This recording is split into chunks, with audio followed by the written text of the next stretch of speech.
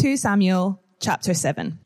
Now, when the king lived in his house and the Lord had given him rest from all his surrounding enemies, the king said to Nathan the prophet, "See now, I dwell in a house of cedar, but the ark of God dwells in a tent." And Nathan said to the king, "Go, do all that is in your heart, for the Lord is with you." But that same night, the word of the Lord came to Nathan. "Go and tell my servant David, thus says the Lord, would you build me a house to dwell in? I have not lived in a house since the day I brought up the people of Israel from Egypt to this day, but I have been moving about in a tent for my dwelling. In all places where I have moved with all the people of Israel, did I speak a word with any of the judges of Israel, whom I commanded to shepherd my people Israel, saying, why have you not built me a house of cedar? Now, therefore, thus you shall say to my servant David, thus says the Lord of hosts, I took you from the pasture, from following the sheep, that you should be prince over my people Israel. And I have been with you wherever you went, and have cut off all your enemies from before you. And I will make for you a great name, like the name of the great ones of the earth. And I will appoint a place for my people Israel, and will plant them, so that they may dwell on their own place and be disturbed no more. And violent men shall afflict them no more as formerly, from the time that I appointed judges over my people Israel. And I will give you rest from all your enemies. Moreover, the Lord declares to you that the Lord will make you a house. When your days are fulfilled and you lie down with your fathers, I will raise up your offspring after you, who shall come from your body, and I will establish his kingdom. He shall build a house for my name, and I will establish the throne of his kingdom forever. I will be to him a father, and he shall be to me a son. When he commits iniquity, I will discipline him with the rod of men, with the stripes of the sons of men. But my steadfast love will not depart from him, as I took it from Saul, whom I put away from before you. And your house and your kingdom shall be made sure forever before me. Your throne shall be established forever. In accordance with all these words, and in accordance with all this vision, Nathan spoke to David. Then King David went in and sat before the Lord and said, who am I, O Lord God, and what is my house that you have brought me thus far? And yet this was a small thing in your eyes, O Lord God. You have spoken also of your servant's house for a great while to come, and this is instruction for mankind, O Lord God. And what more can David say to you? For you know your servant, O Lord God. Because of your promise and according to your own heart, you have brought about all this greatness to make your servant know it. Therefore you are great, O Lord God, for there is none like you, and there is no God besides you, according to all that we have heard with our ears. And who is like your people Israel, the one nation on earth, whom God went to redeem to be his people, making himself a name and doing for them great and awesome things by driving out before your people, whom you redeemed for yourself from Egypt, a nation and its gods. And you established for yourself your people Israel to be your people forever. And you, O Lord, became their God. And now, O Lord God, confirm forever the word that you have spoken concerning your servant and concerning his house, and do as you have spoken. And your name will be magnified forever, saying, the Lord of hosts is God over Israel, and the house of your servant David will be established before you. For you, O Lord of hosts, the God of Israel, have made this revelation to your servant, saying, I will build you a house. Therefore, your servant has found courage to pray this prayer to you. And now, O Lord God, you are God, and your words are true, and you have promised this good thing to your servant. Now, therefore, may it please you to bless the house of your servant, so that it may continue forever before you. For you, O Lord God, have spoken, and with your blessing shall the house of your servant be blessed forever. All the great stories, they have a moment, don't they, where all the action slows right down and the story zooms right in on the key character in the story, and they reveal their inner motivations, a window into their desires, both past and future. Chapter 7, where we'll spend most of our time this morning, is that moment in this Samuel story. This chapter, it revolves around a chat from the main character, God himself. Just a few short, sharp sentences from God. The action and the drama of the previous 6 chapters all suddenly stop. And God, he lays his heart bare for us to get what he's doing and why he's doing it. This might just be the most important chapter in the whole Bible story, because it plainly connects all the promises from Abraham in Genesis to the coming of our Lord Jesus Christ in the New Testament. Shall I say that again, just so we get our heads around that? It plainly connects all the promises from Abraham in Genesis to the coming of our Lord Jesus Christ in the New Testament. In fact, these words still shape human history today.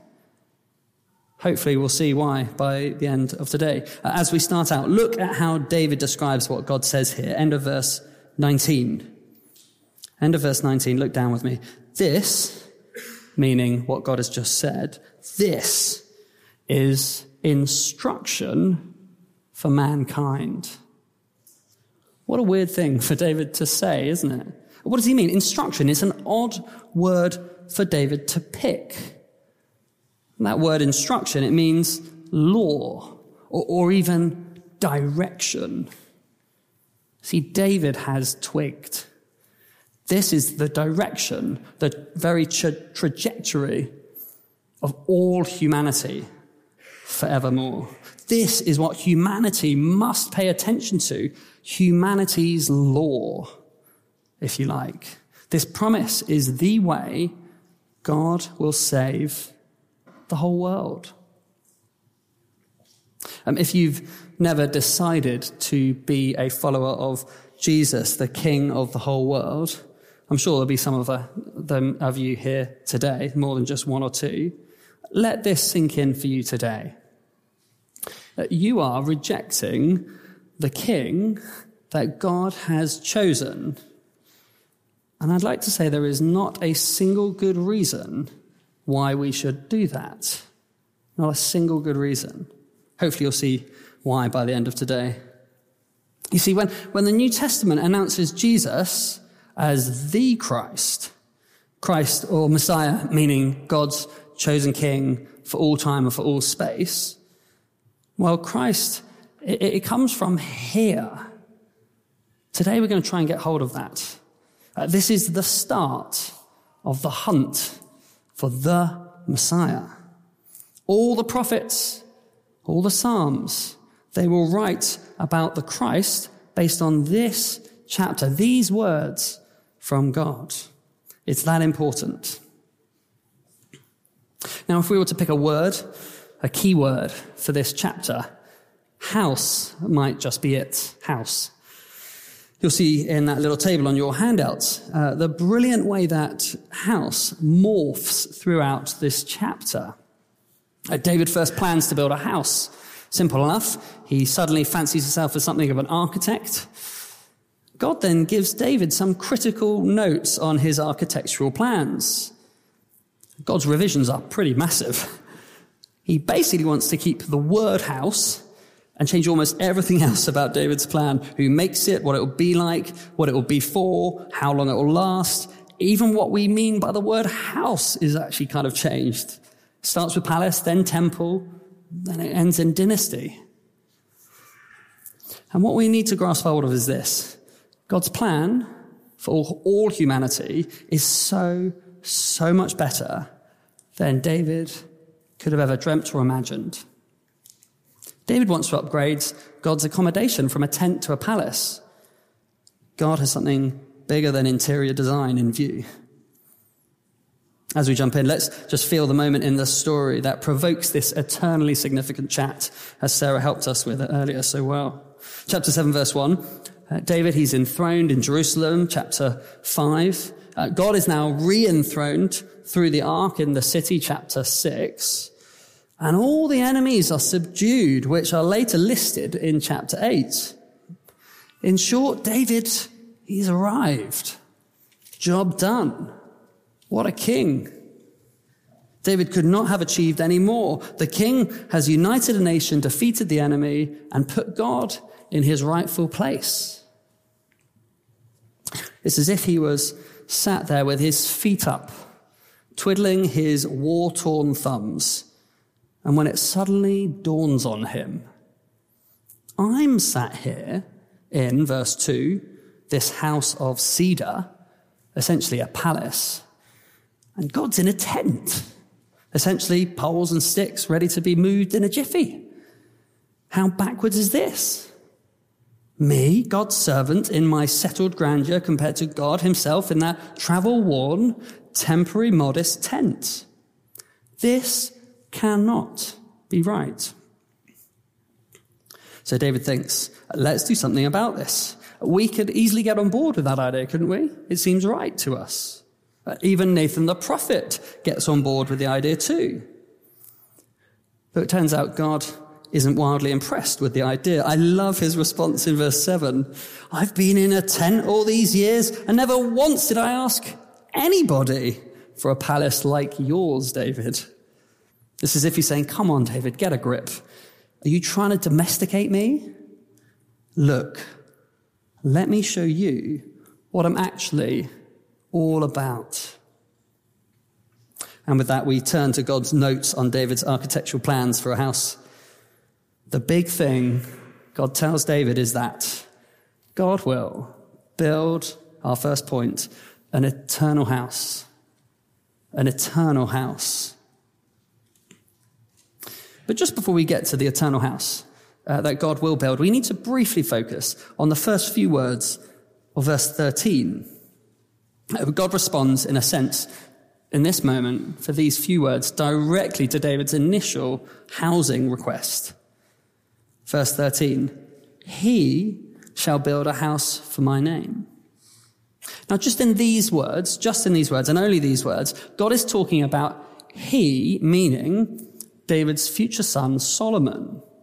He will build God a house, meaning here a temple. And that's pretty important for obvious reasons, primarily of which the temple was how people knew God. What a role for Solomon. But we mustn't spend too much time dwelling on this, in contrast to the amount of time God spends on what seems to be the far bigger, far more important promise. Beyond those few words of verse 13, most of God's response to David is given over to talk about a different future house, an even more important, an eternal house. This eternal house, well, it turns out it's David's line, a family tree, his reigning dynasty. Look at the end of verse 13.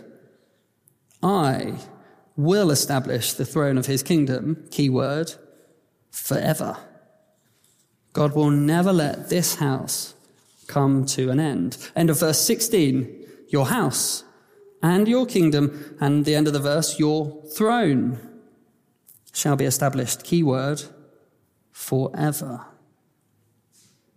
And did you notice who the chief architect and builder of this house is going to be? Not David or even his son Solomon, but God himself.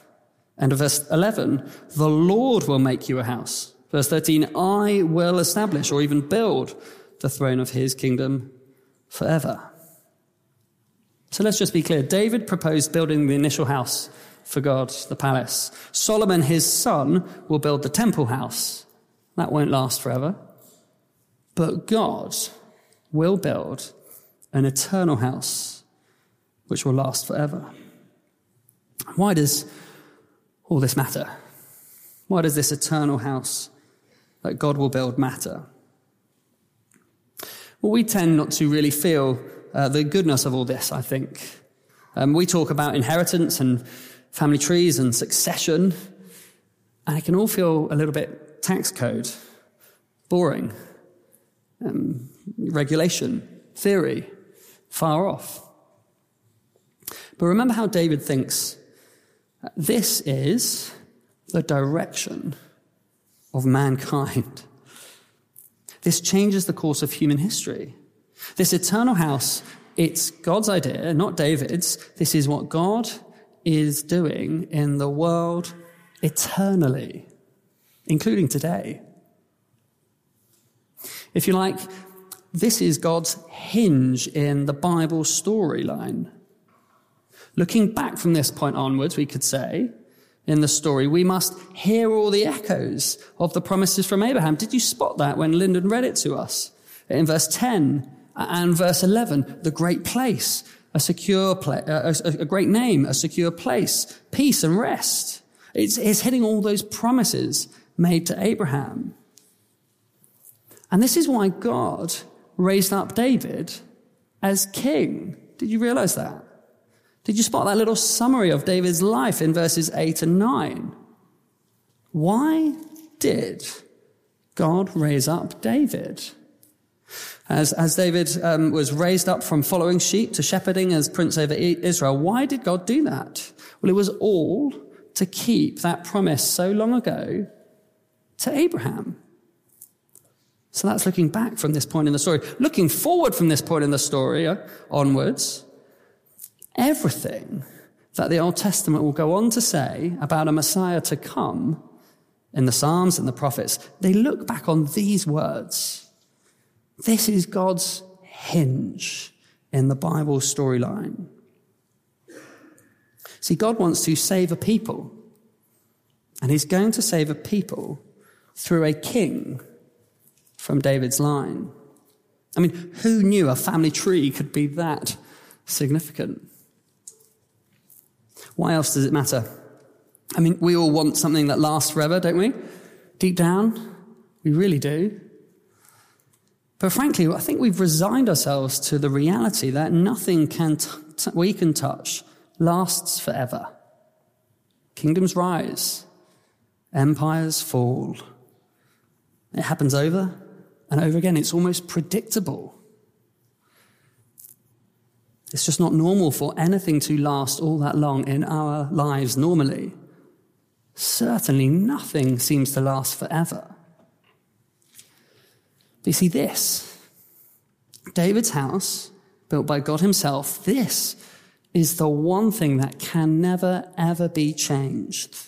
We need to realize that. There's only one thing at the center of the universe which is immovable, unshakable, on rock-solid foundations.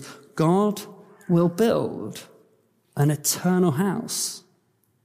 So in all the turbulence and chaos and unpredictability of your world that you're in, which I don't have a clue what that is, I can guarantee there's only one thing that will never, ever move. And that is that God has a king on his throne. We can fix our lives on this. We can orientate our whole thinking around this. God will never go back on this word. David's house, it will last forever. Throughout all of human history, come what may, this is set in stone. It's secure. In fact, there could be nothing more secure. I couldn't help thinking this week about that silly English idiom, do you know, safe as houses, which is meant to mean very safe. But it's just not true, is it? It's just not true. Houses lose value, they flood, they break, they constantly need fixing, even knocking down and starting again. Houses are just not safe. Certainly not eternally secure.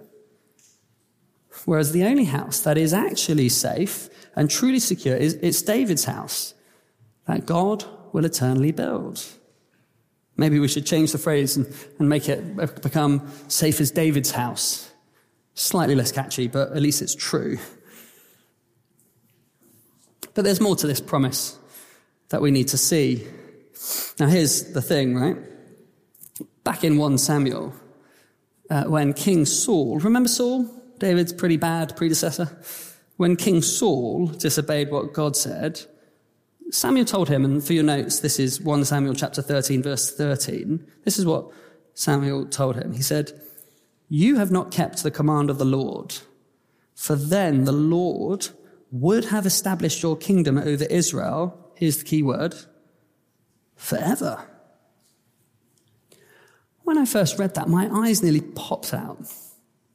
Saul's kingdom, at least in theory, could have been eternal, according to that verse. Everything that God is promising of David's line now, if only Saul had obeyed, could have come true of his kingdom. Why wasn't it? Why didn't it last forever? Well, it's obvious, both in the verse and because we know what humanity has been like ever since Adam. Sin. Saul disobeyed. He made it very plain in that verse. Sin prevented Saul's kingdom from lasting forever. But this sets us up for the crux of why this promise from the Lord is going to be totally different to anything that has come before. If you like, how will David's kingdom be different to Saul's kingdom? Our second point today, God will build an eternal house. How? As sin will be treated differently. As sin will be treated differently. This is at the very heart of God's promise. Look with me at verse 14. This verse, it's confused me for years. And it's a complicated little verse. "I will be to him a father, and he shall be to me a son." Now, let's not get the cart before the horse. It's not, first and foremost, about God the Father and Jesus the Son. It's not a prediction verse, though it does promise something towards that end goal, ultimately. No, think what the original hearers would have heard. We need to think about Exodus, where we've been in our small groups. God has always described his relationship with Israel as a father-son relationship. Israel were sons, only by gracious adoption, mind. And we've loved that, haven't we, in Exodus this year? We've been thinking about it so much. It's beautiful. God adopts Israel to be like his son. It's the gospel in miniature, right? So now in this moment, the first understanding must be this. The promises to Abraham that we mentioned earlier, they are now focused on David's house, on David's kids, the future kings. Israel's chances of relationship with God are now locked into the king. David's children will be like a son of God, like Israel were. And so, the future kings must love and obey God, like Israel always had to. Why? Why must the king obey? Well, God would discipline any of his disobedient sons, like any decent father does. Verse 14, "I will discipline him with the rod of men, with the stripes of the sons of men." Now, there is a but in the start of verse 15, which we'll come to. It's very important. First, though, we must realize this here is first and foremost about David and Solomon. When they sinned, they would be disciplined. Sin would not be tolerated of them anymore. And that's a really good thing, for God to take sin seriously. We can't be ruled by unjust kings. Samuel has vividly taught us not to want that already so far in the book, hasn't he? So, as David sinned, which he will do spectacularly, just keep reading for 4 more chapters, then God will be duty-bound to discipline him. Same with Saul. Same with every son of David after that. When they sinned, like any good father, discipline had to follow. Same with every child. But there's a but. And it's a glorious but, isn't it? Of verse 15. But my steadfast love will not depart from him like it did from Saul.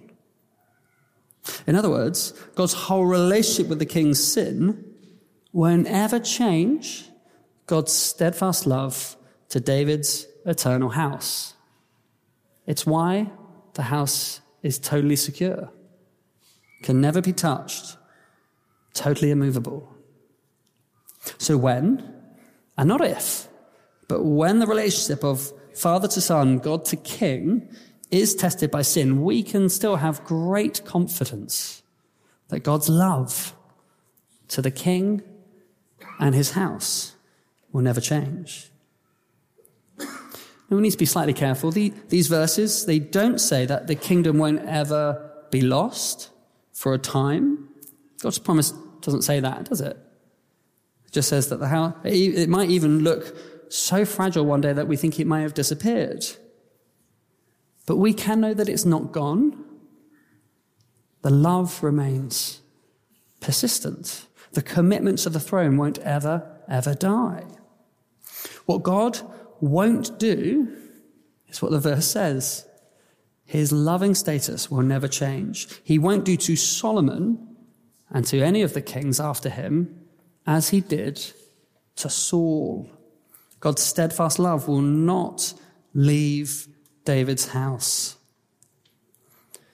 The Lord disciplines those he loves, and he'll keep on loving them. Why does this matter? Sin being dealt with is the problem of the whole Bible story, isn't it? There's nothing else more significant. So in terms of God's relationship with man, this is the most important promise so far in the Bible. Sin won't jeopardize God's loving commitment to this house. Well, that sets up a tension for us, doesn't it? We presume that every king is always going to sin. Why would we think otherwise? It's been true ever since Adam. And to this point in the Bible, there are 0 examples of sinless humans to date. Thinking of a sinless king is kind of too good to be true. So this promise is going to be put under pressure constantly. Do you feel that? An ongoing question we could ask from this point on the story is something like this. How will God's discipline be held in tension with God's eternal house? Indeed, it's the live question as we dive further into the book. How is everlasting love from God when David's kids keep on sinning actually going to work in practice? What's that actually going to look like? And of course, we have the benefit of hindsight. And we can see how this all works out in King Jesus, King David's greatest son. I mean, he was the only one of David's son who never committed iniquity. He was the only one of David's sons who never demanded discipline. That's one of the reasons why the Lord Jesus is just so wonderful, isn't it? The second half of verse 14 doesn't apply to Jesus, does it? He never required a sin to be disciplined by the Lord. And yet, still, the scandal of the gospel is that he took the discipline we all deserved. Isn't that just scandalous? He took all the discipline that the whole world deserved in our place. He was pierced for our transgressions. He was crushed for our iniquities. Upon him was the chastisement that brought us peace. And with his wounds, we are healed. Jesus leads us by obeying his Father's will so perfectly, so to bring us into the relationship we were all made for. Friends, if there is anybody here who hasn't realized King Jesus offers anybody life with God, then today would be a great day to step into these words, into this promise, and to stand and to trust Jesus. As we close, as we've done every week so far, I'd like us to turn to page 331 in your Bibles. You should find yourself there in 2 Samuel chapter 23, page 331. And remember what we've said about the purpose of the book of Samuel from these verses so far. According to David, in these his last words, halfway through verse 3, when one rules justly over men, ruling in the fear of God, what's that feel like? I'd love to know. Well, this is it. What's it like to live under a good, just king who fears God? Verse 4, he dawns on them like the morning light, like the sun shining forth on a cloudless morning, like rain that makes grass to sprout from the earth. It's life, isn't it? Sunshine on your face. Did you feel some of the beautiful sunshine this week? That's what it's like to have a good, just king ruling over us. But have we read on to what David says next? Verse 5. For, in other words, how can David confidently say any of what he's just said? For because, does not my house stand so with God? For he has made an everlasting covenant, ordered in all things, and here is the key word, secure. Ordered in all things and secure. David looks at God's promise and he says, the house is now secure, untouchable, safer than Fort Knox. This book has made us want for a king like David. Now we know God will forever back David's house. So we must look to the ultimate Christ who fulfills that very picture. I'm going to pray now. And I'm going to pray by stealing lots of the words from David's lips from his prayer in the second half of chapter 7. So let me lead us in prayer. And then I think Tiff is going to continue lead us in prayer after that. Let's pray. Heavenly Father, O Lord God, who are we, O Lord, that you have brought us this far in our lives? Thank you for what you have said to us this morning. These words that you have spoken to us this morning are the direction of mankind, O Lord God. Because of your promise and according to your own heart, you have built David an eternal house. And so we marvel at your majesty. You are great, O Lord God. There is none like you. There is no God besides you, according to all that the world has ever seen or heard or imagined.